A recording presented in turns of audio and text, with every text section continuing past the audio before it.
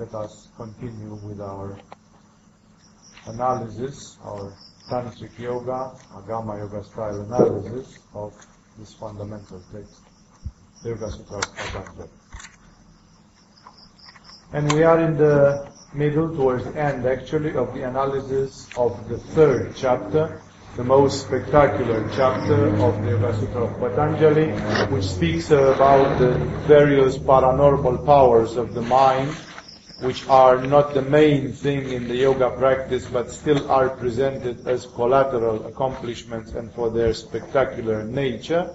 So the so-called Vibhuti Pada, the chapter on the paranormal abilities of the mind.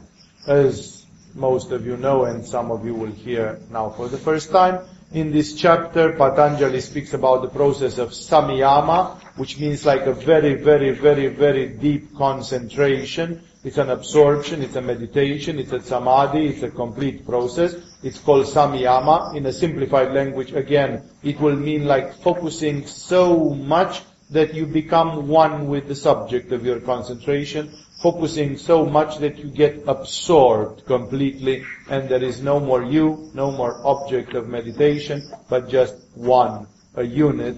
You become what you think of, what you focus upon. So this samyama, Patanjali has described until now in the 41 previous sutras, lots and lots of such samyamas.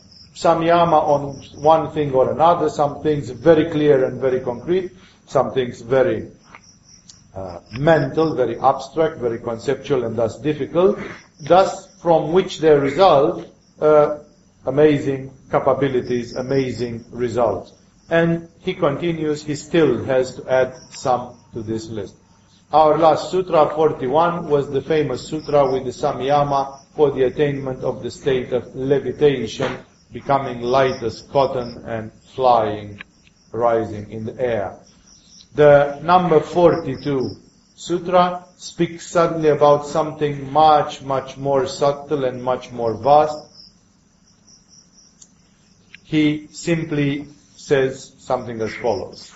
In the state of Mahavideha, where action occurs outside the limits of the physical body, the covering of light is destroyed.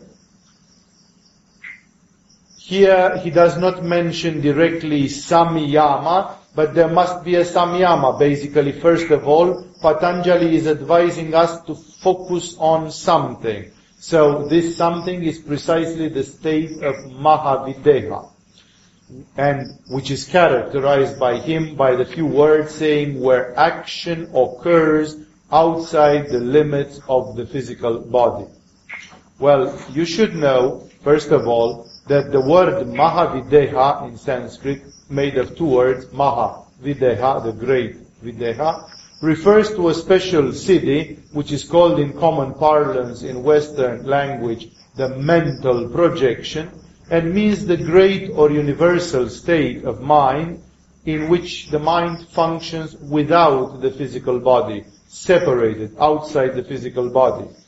And there exist even two stages of this Mahavideha, which is alluded here. The imaginary one, the kalpita, like the imaginary one where you kind of make it up. I'm going to comment in a second what Patanjali, where he wants to go.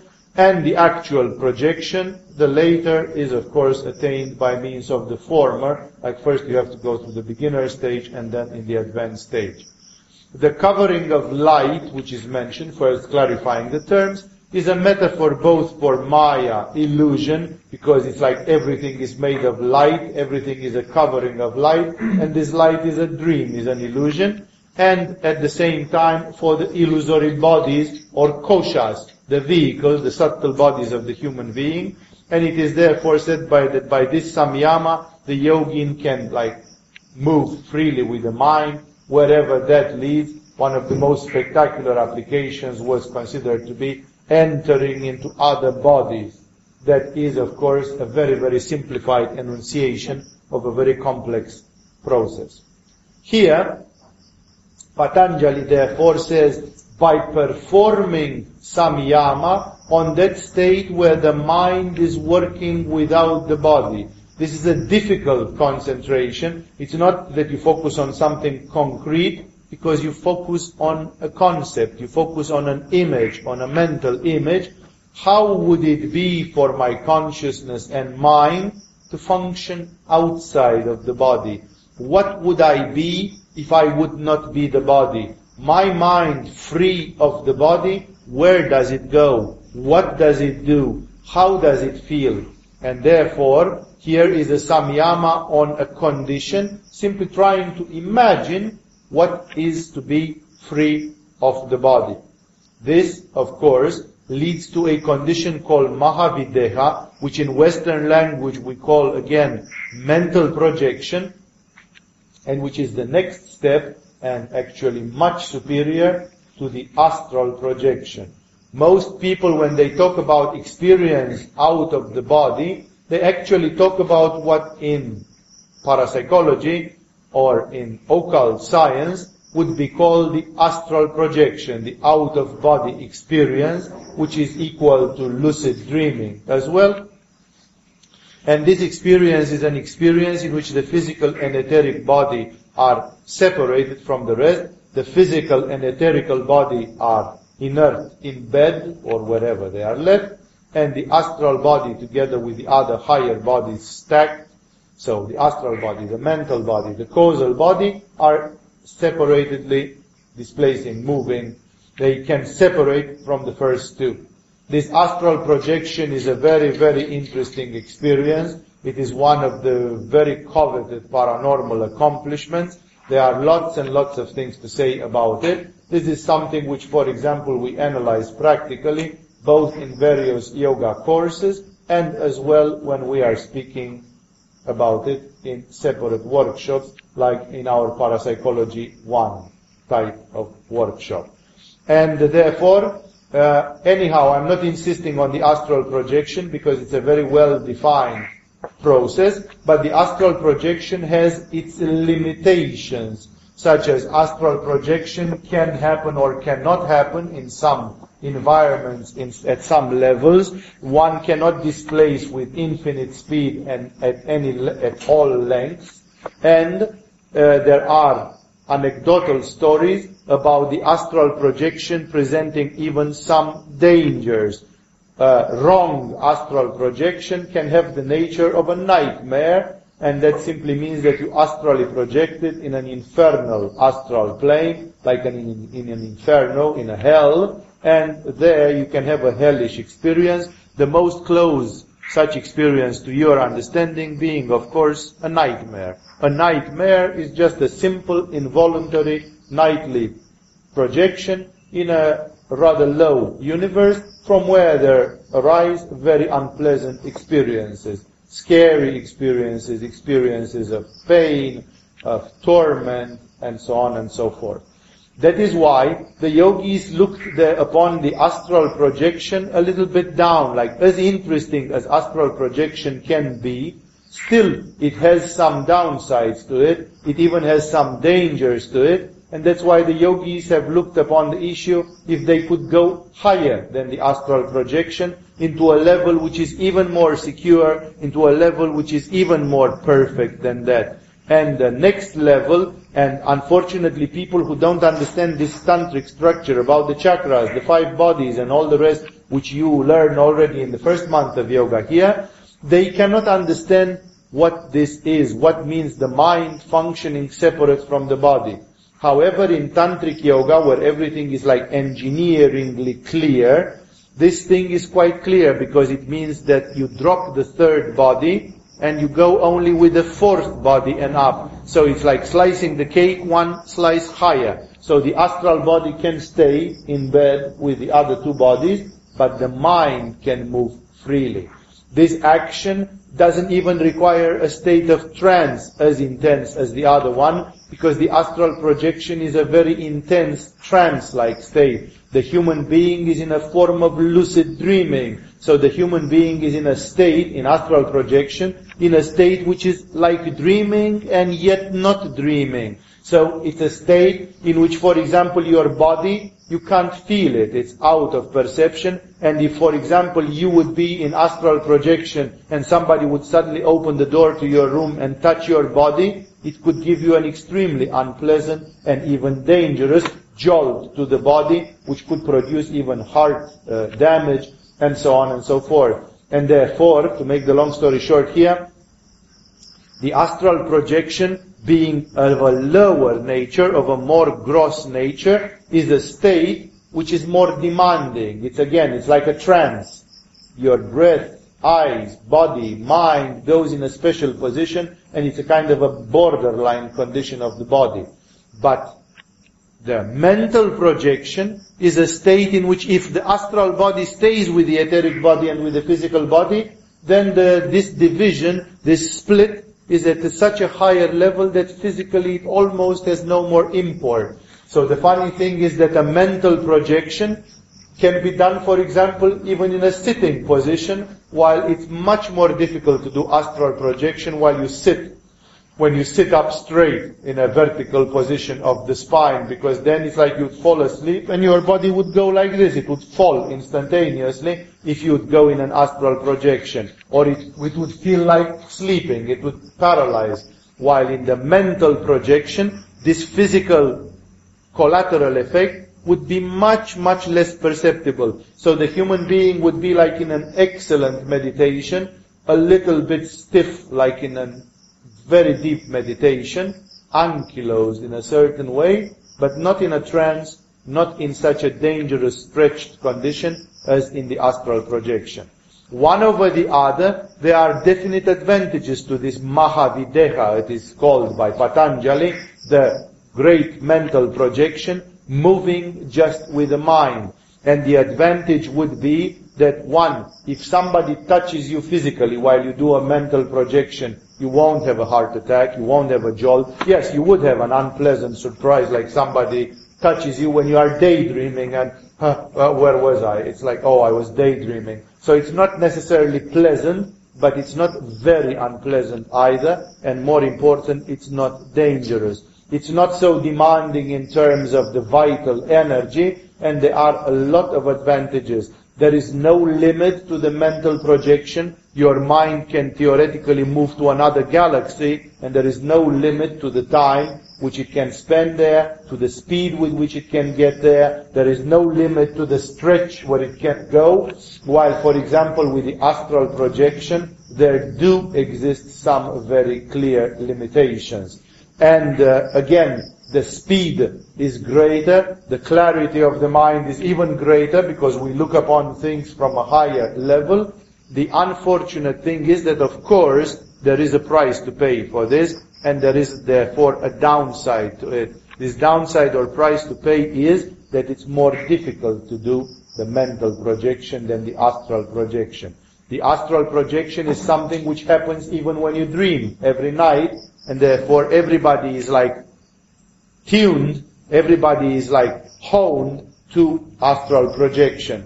It's like we do it all the time, and therefore it's kind of there, just behind the corner. It's available. While mental projection is a much more rare phenomenon, and therefore the training for it is greater. We need to have bigger power of concentration. We need to be more absorbed mentally. You need to have a stronger mental body, because some people have a mental body which is nil, which is extremely weak, and therefore for some people mental projection is impossible or almost impossible due to the fact of not having a strong mental body, simply. So like there is nobody home at the mental level, or almost. And therefore there is an upside to it. There are so many advantages to the mental projection, and there is the downside to it, that this is a more advanced yogic process. And now coming back to our sutra, we understand about what Patanjali speaks technically. For many people, feel free to read many commentaries of the Yoga Sutra, because Yoga Sutra, being one of the most famous yoga texts, has had countless translations and attempts of commentaries. You probably find at least 10 if you go in a large library or bookshop. And there are many, there are probably more than 100 such translations and commentaries in the world. And unfortunately, you are going to see that this sutra is very unclear for everybody. They don't really understand, because Patanjali says in the state, and some people even call it the great disincarnate. Disincarnate, which means having no body. Like if you stop being incarnated. Maha, great, Videha, disincarnate. So it's in the state called the great disincarnate, where action occurs outside the limits of the body, but that can very well be astral projection actually. So many people think that perhaps Patanjali here speaks about astral projection because he speaks about something which happens out of the body.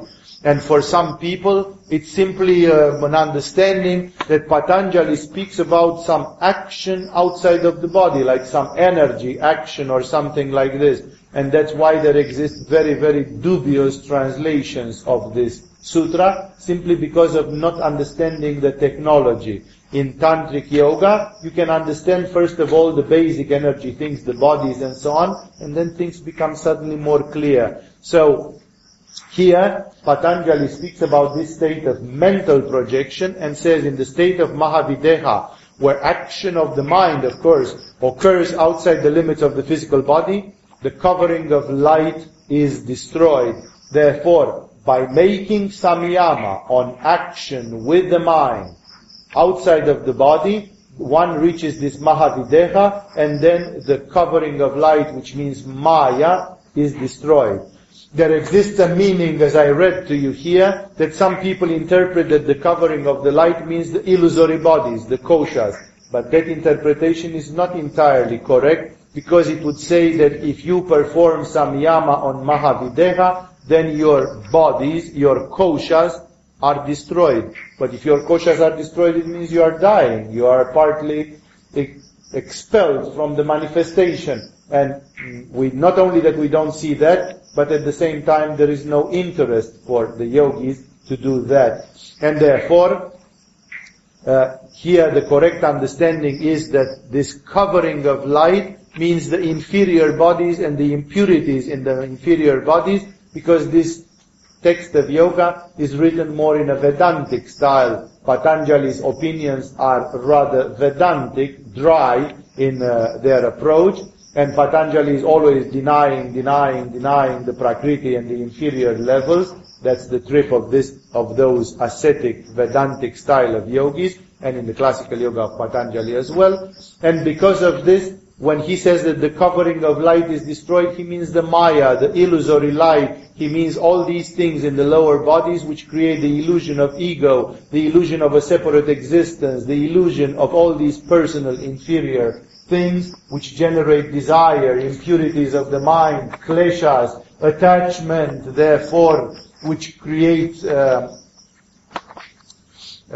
samsara, which create the different ties that bind us to manifestation. And therefore, basically, he says, if you do samyama on the action of the mind without the body and the other things, this results in Mahavideha, Siddhi, in the state of Mahavideha, in which the impurities, the Maya, is destroyed to a large extent.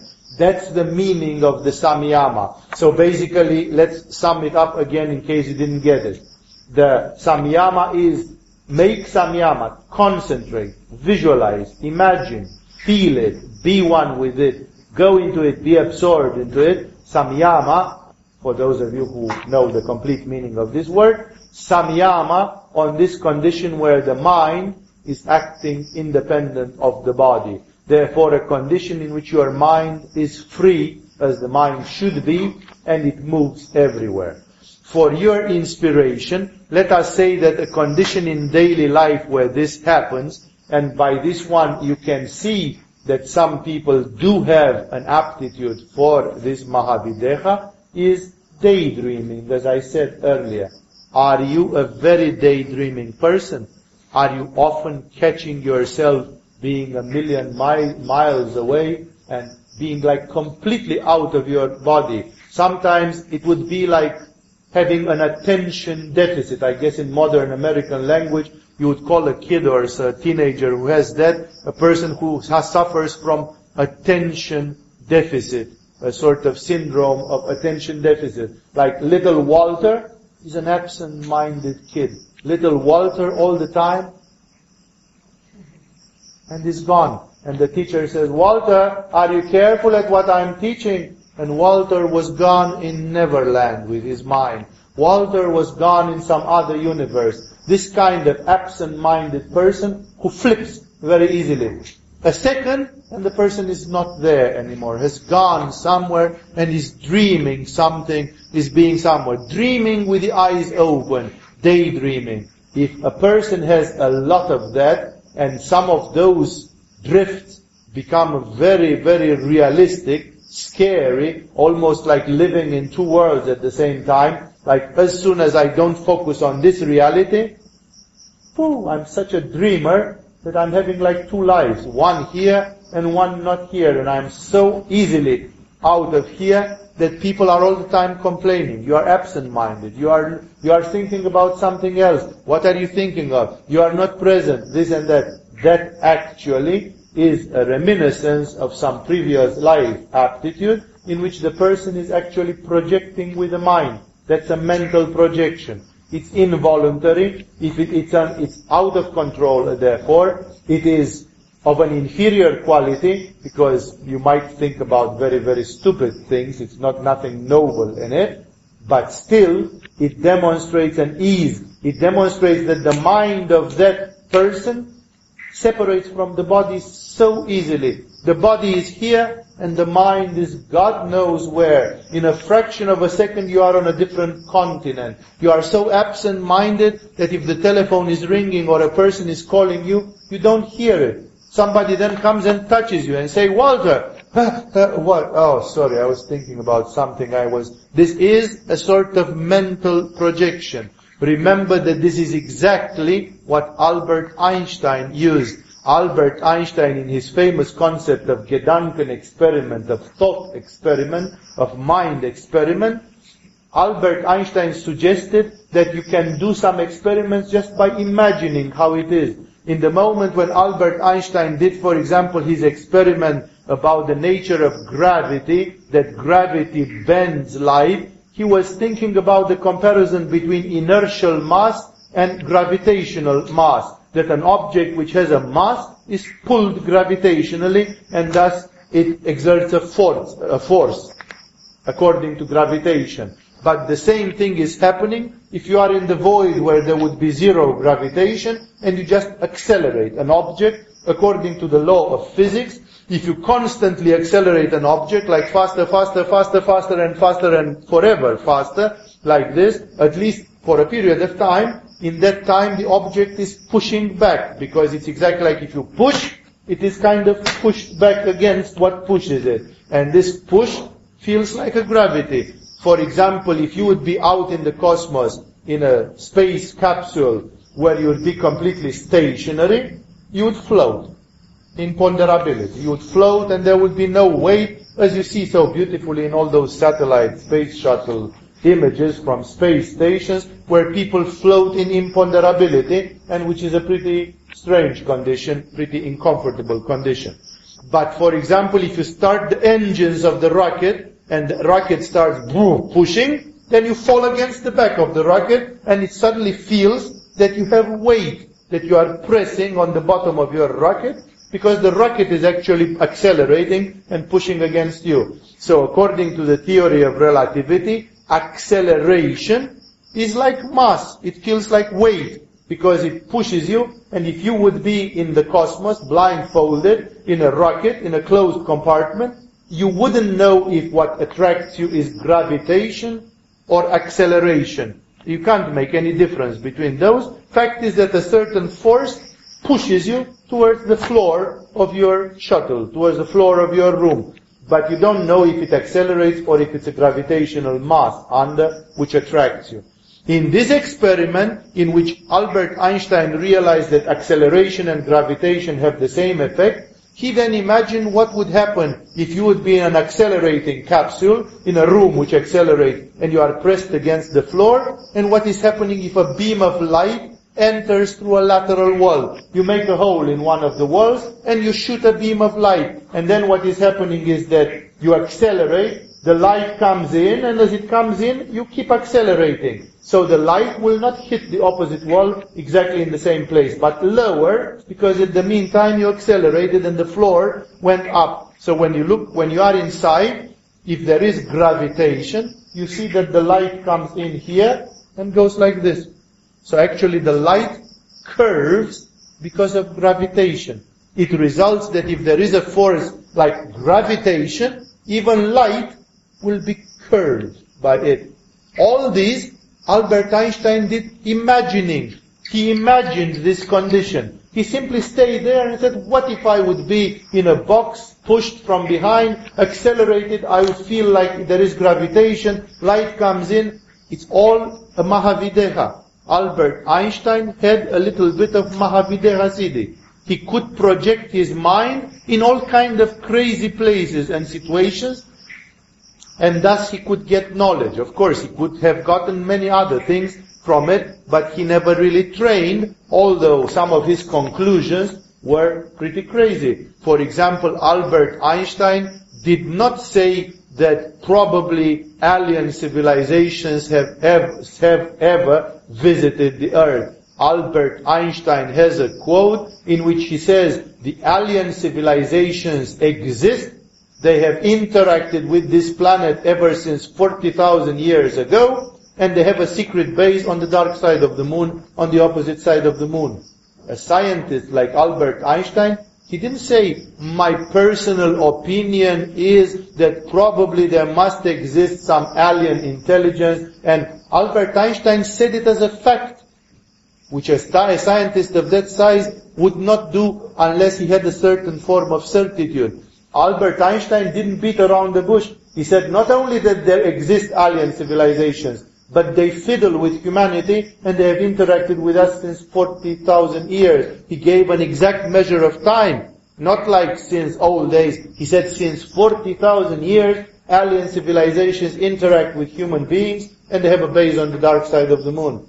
Where would he get this? Either he was not scientific, either he was just phantasmagoric, which is any time possible. We can say the old man got senile, or he was having such a strong intuition that it was like a sort of remote viewing. It was like a sort of clairvoyance. This is Mahavideha. That his mind, Albert Einstein was such a dreamer. Albert Einstein said imagination is more important than willpower. But what he meant by imagination, he didn't mean the wild phantasmagoric imagination from Svadhisthana. Although Albert Einstein was a Pisces, a fish, astrologically, so he definitely had a lot of Svadhisthana and a lot of Svadhishthanistic imagination as well.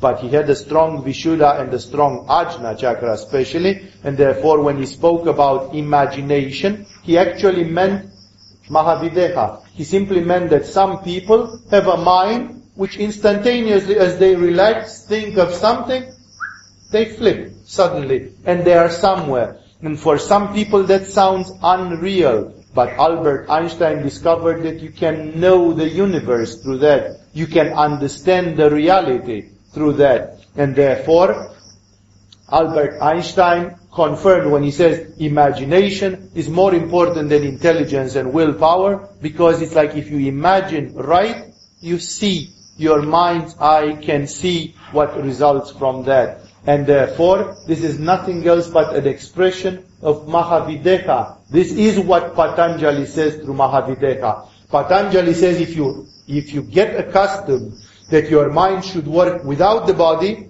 outside of the body, completely outside of any bodily conditioning, like daydreaming, like flipping completely, you are going to develop Mahavideha. And therefore, I wrote here in my commentary that there are 2 stages to Mahavideha. And if you understand this one, and you work on Ajna Chakra, and you do this Samyama, you are going to be able to get as far as you want with this one. But it's easy, it's under your nose, and yet not so many people have the courage or the perseverance to go there. There are two stages to Mahavideha. The imaginary one, Kalpita, it's like you make it up, which is indeed imagination, and the actual projection. And the latter is attained by means of the former, which means fake it till you make it. It's as simple as that. Imagine until it becomes reality. So basically this says, if you don't travel with your mind, start making it up. Start imagining all kind of imaginary travels with your mind.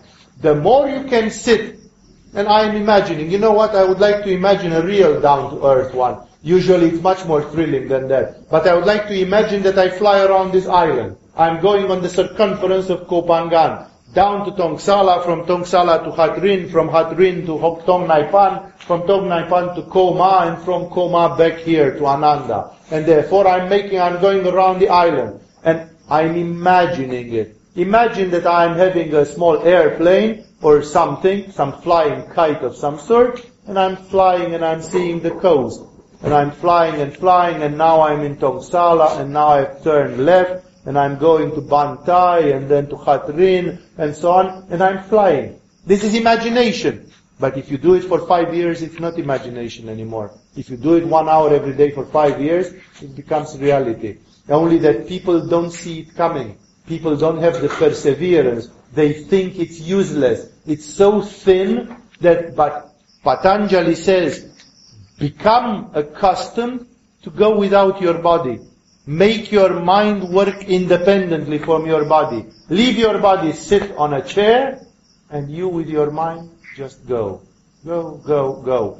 If you are a person who is absent-minded and has a lot of these daydreaming things, it's good. You already have the ability developed. That ability is because you are spiritually developed. You did something in a previous life, meditation, concentration, something, which today amounted to this. Not everybody has such a rich imagination. Maybe you think that everybody is daydreaming. Not really. Some people are so material, so gross, that they cannot go anywhere outside of their body. They are always bound to their body. And for them, imagination is more like a thick fantasy. They can have erotic phantasms, but it's still with the body. It's sensory. It's here. It's not completely out. Like my body is dead. I don't even feel my body. I even forgot that I had a body. This is what absent-minded people doing daydreaming do. They simply pop. And they are out. They are completely absent. And this absence is in a certain way a good sign. It shows your mind has grown so mature and so powerful that it can move without the body. It is separate. The downside is that, of course, if you are absent-minded, you have lots of problems in the daily life, so you should be able to focus, because the actual cause of this is that this is yin. It is happening only yin. It is happening without your control. It's a phenomenon which happens randomly, chaotically, when it wants, not when you want. So now starts the long process in which you are going to say, okay, if I can daydream like an idiot all day long and thus have lots of troubles, all my life I had lots of trouble because of daydreaming and flipping like this, at least now let's make it deliberately. Let's have at least half an hour a day where I daydream what I want and where I want, not by it. Let me take control. Well, you are going to see that taking control is easier said than done, because if on the level of your mental body and Vijnana Maya Kosha, if you are yin, then you will have to solarize your mental body. And solarizing your mental body can be done precisely with visualization, conceptual meditation, pranayama, but that's very indirect, the use of colors, mantras, and all kinds of other processes which touch the third body and the fourth body. This is the secret unspoken, and I challenge you, and you'll see you will not find this explanation in any commentary ever published on the Yoga Sutra, because not having the tantric angle to it, people don't understand the technicalities. When people speak about things from the third body, the fourth body, this is like something psychological or something mental. And as you know, psychology and the mind is a labyrinth. Freud and Jung and all the people who spoke about mind and psyche, they still consider it a labyrinth. It's like there is no structure. It's a chaos. Well, you have traumas and you have thoughts and you have archetypes and you have things popping up and you have subconscious and you have semi-conscious and you have this and you have that. And it's like nobody makes order. How are you going from one emotion to another emotion? It's like all inside there, it's a chaos. It's an amorphous mass of things. But in yoga, in the moment when you start seeing the bodies and the energies and the chakras and everything, then you start understanding, wait a second. This is about the fourth body thing. It is about becoming more solar. And it is this phenomenon like of daydreaming, of projection. And thus, in any one of you who gets inspired by this can say, hey, I can do this. If I want, I can do this. I can practice this thing. And therefore, this samyama has been explicitated here for you specially. And I'm not saying it's easy, but it is definitely much more easy now for you to at least understand what he's talking about and where to start from. Patanjali says, make samyama on acting outside the body. Learn to flip. Allow yourself to flip and daydream, but do it deliberately and in a controlled way, and start giving yourselves targets. Don't just flip wherever, but start taking control over this function. Do not repress it, because it's the direction of evolution. The direction of evolution is not that you will become more and more bodily, because your body is a perishable nature. In 50 years or in 100 years, your body will be reduced to ashes. So, it's not about this. It's obvious that we go more and more towards the astral, mental, causal, and the Supreme Self. And therefore, the direction of evolution is obviously towards those. That is why, learn to live with the mind. Learn to live in the mind. Because the mind is a superior unit of your being, and it is higher, it is evolutionarily speaking higher. And remember that this Mahavideha starts with imaginary ones. This is the major function of imagination, which is overlooked in most yoga branches and most forms of spirituality. Imagination for most people is an obstacle. But Patanjali says, if you start deliberately doing Mahavideha, floating without your body, doing action indifferent of the body, out of the body, and in the beginning you do it even imaginary, it will become real eventually. You build up the real thing, but by first imagining it, as I said before. And this is this difficult samyama, this very promising samyama. The Mahavideha is the state of ultimate knowledge. Remember that Videha has the same root with the word Vidya, which means knowledge. So Mahavideha means the great knowledge. It means whatever you want to know, you can know it in the state of Mahavideha. Albert Einstein did other examples of Mahavideha. He discovered the theory of relativity, the full one, by imagining what would it be to fly on the tip of a light beam, to be the first particle from a light beam, which flies with 300,000 kilometers per second. So imagine that you are posted in the first photon, in the first particle on a light beam, somebody turns on a laser, and you are right in the tip of it, as it goes with an enormous speed all the way into the infinite. And you are seated on a chair, strapped with your seatbelt on, in the front seat there, and you are running forward with 300,000 kilometers per second. What do you see? Try, and you will see it's very, very difficult. Then you will understand why there are not many people who understand what Albert Einstein said. Albert Einstein himself, perhaps in an act of scientific arrogance, but not really, said that at the time when he emanated the theory of relativity and exposed it, set it forth, he claimed that there were not more than 10 people on earth who understood what he really wanted to say with this. Until today, many of you here in this hall, if tomorrow you start studying the theory of relativity, you will not understand it. Not really. You will understand the formalism, the formulas, if you go a little bit into the mathematics. But what really is the feeling of it, like understanding it, so you are able to draw conclusions, to see the logics of it, not so much. Very, very few people even today can understand the theory of relativity, because it is written from a state of consciousness which is higher, and it's not easy to understand it physically. That is why the theory of relativity still remains very, very mysterious, and it's not only the only possible explanation and truth as well, but it's one angle to look upon things. And that is why Mahavideha brings knowledge. To Albert Einstein, it brought the understanding of the phenomenon of relativity, both generalized and particular, and it brought him, after all, a Nobel Prize in physics, although he never took the Nobel Prize for the relativity, by the way. He took it for the explanation of the photoelectric phenomenon, actually. So something which was completely outside of his main field of action. A completely collateral thing which he did brought him the Nobel Prize in physics. And therefore, coming back to our story, remember that Mahavideha is an instrument of knowledge. If your mind can go anywhere, your mind can know anything, everything.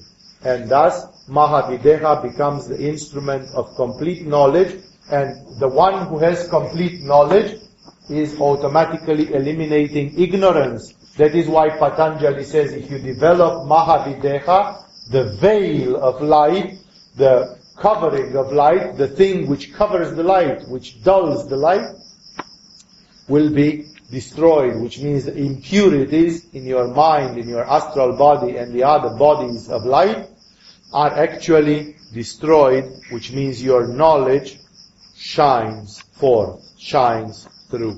This is the understanding of this difficult shloka, where many commentators have stumbled in finding the explanation. Number 43 is another example where the tantric tradition can help you understand what on earth are they talking about. Listen to the number 43. Patanjali says, by doing samyama on the gross, basic, subtle, correlative and purposive states of the elements, which are called the Bhutas, the five elements, earth, water, fire and so on, mastery over them is obtained.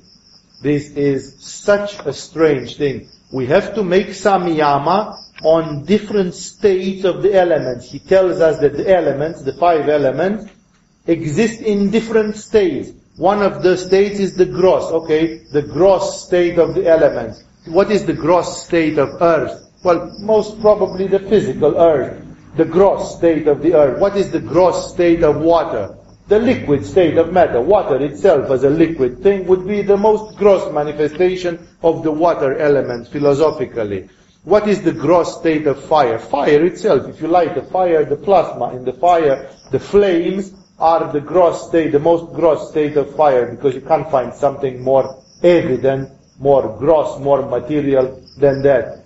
And therefore Patanjali implies that each element, and the elements are very strange things, earth, water, fire, air, and ether, they are philosophical categories, because the water doesn't mean only H2O, 2 hydrogens and 1 oxygen. Water means everything which is liquid. Your tears are water, your blood is water, your lymph is water, water is water, oil is water. Every liquid thing in this universe is water. Even quicksilver has some of the frequency of water because it's liquid. Quicksilver is a metal which is liquid, and therefore it falls under the water element a lot. And therefore, to make the long story short, he tells us that the 5 elements have 5 states each, and you have to make samyama on those, which means to concentrate. It's kind of flabbergasting. What are the 5 states? There is a so-called gross state. Okay, we can conceive a little bit of what that is, which is called stula. In Sanskrit, stula is gross, like stula kriya in Laya Yoga, the first step, the gross preparation. Then basic, svarupa. Svarupa in Sanskrit, rupa means form, and sva, one's own. So svarupa means their very form, their specific form. What the heck is the specific form of the earth? the svarupa of the earth element, the very form of the earth or of water. It's obviously form, does not mean a form, it means like a form of manifestation. But still, it's like, what is he lost us already. Normal people, when they say meditate on the gross, basic, then there comes subtle, sukshma. We had stula, and now we have sukshma, like in Laya Yoga, stula kriya, sukshma kriya. So the subtle, what is the subtle manifestation of water or of air? Then there comes a very strange word, correlative is translated by some authors. Many authors use crazy words for this one, anvaya in Sanskrit. It's a real rare word, and it means nothing. Okay, correlative. What's the correlative form of the fire or of the ether or of the... And then purposive, like purpose, like goal-oriented. It seems to point to some cause and effect thing, which is arthatvatva. Artha means that, it means basically the reality, and vatva, like in tattva, artha vatva, the thatness. It's completely crazy. So many people stumble over this sutra like this, because this sounds like a completely crazy samyama. How would you make samyama on the 5 forms? Let's quote them again. Gross, basic, svarupa, one's form, subtle, correlative, and purposive of the 5 elements. People don't even understand the 5 elements well. Like what is water, what is fire, what is air. And now you are supposed to make samyama to really focus thoroughly on the 5 different forms of those. What on earth are we talking about? And here, the answer is very simple for those who did a bit of yoga, and all those of you who have passed our 4th month yoga course already know what he's talking about. He's talking about the sub-levels of the elements.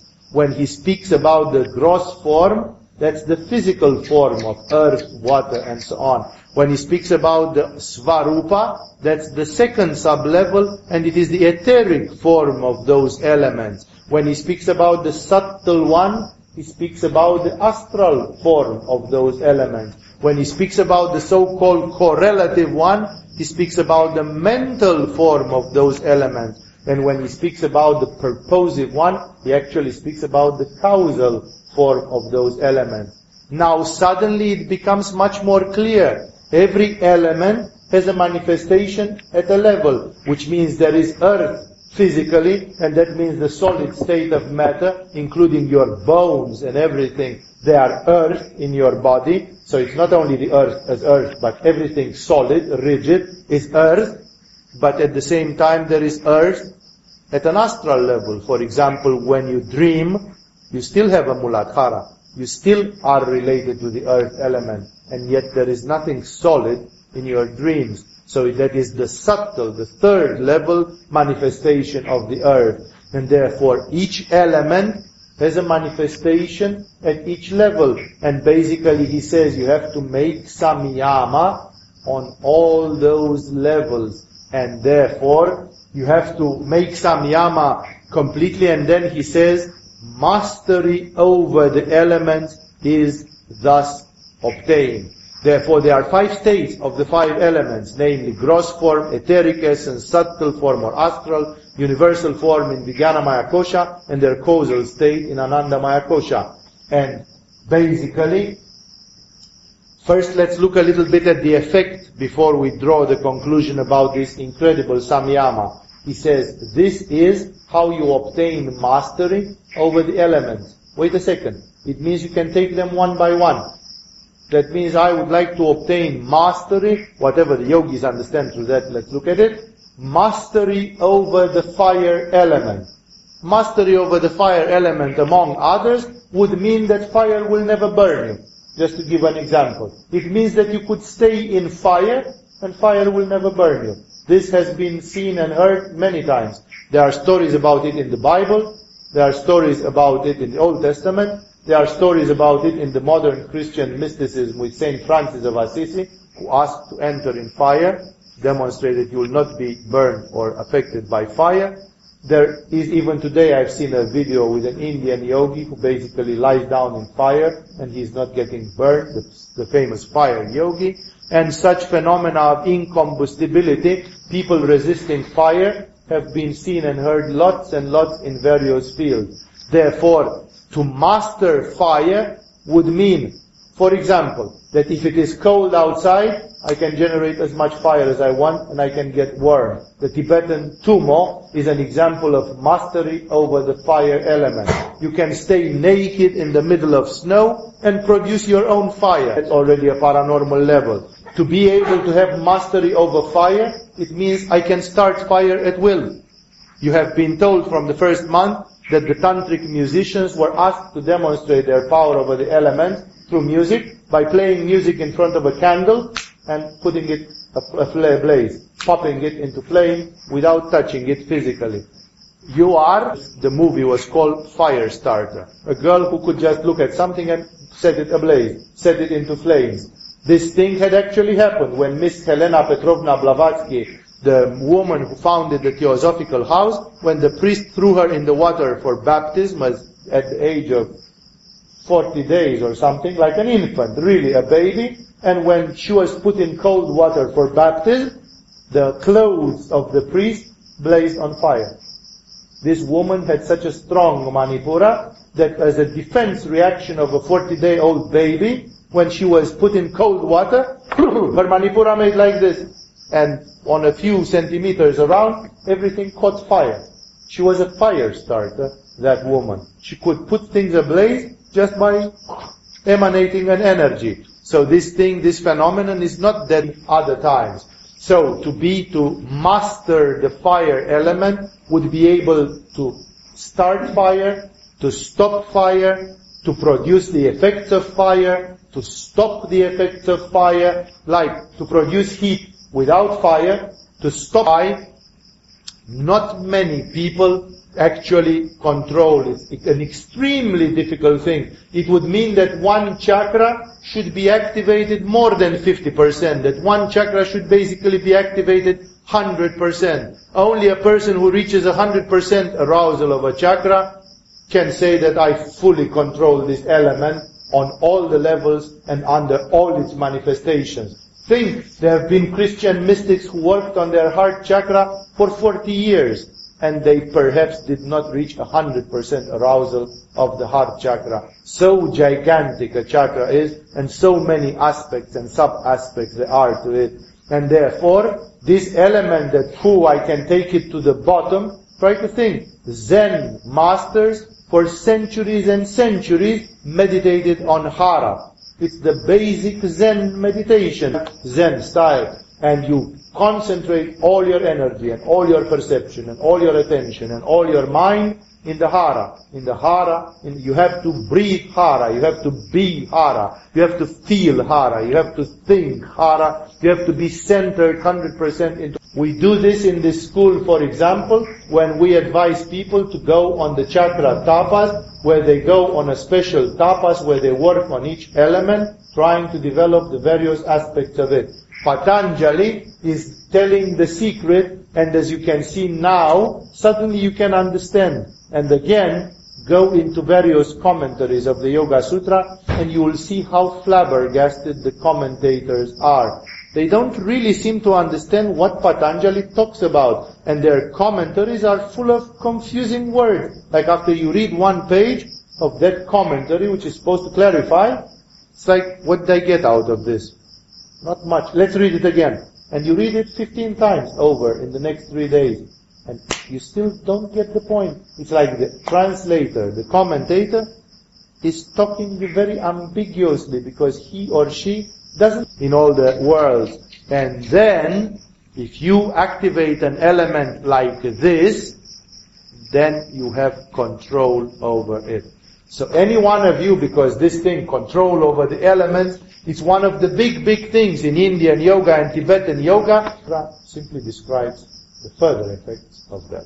We'll have to take a 1 minute break, 2 minute break for technical purposes, and then I'll continue for another 15 minutes to reach a little bit more knowledge tonight.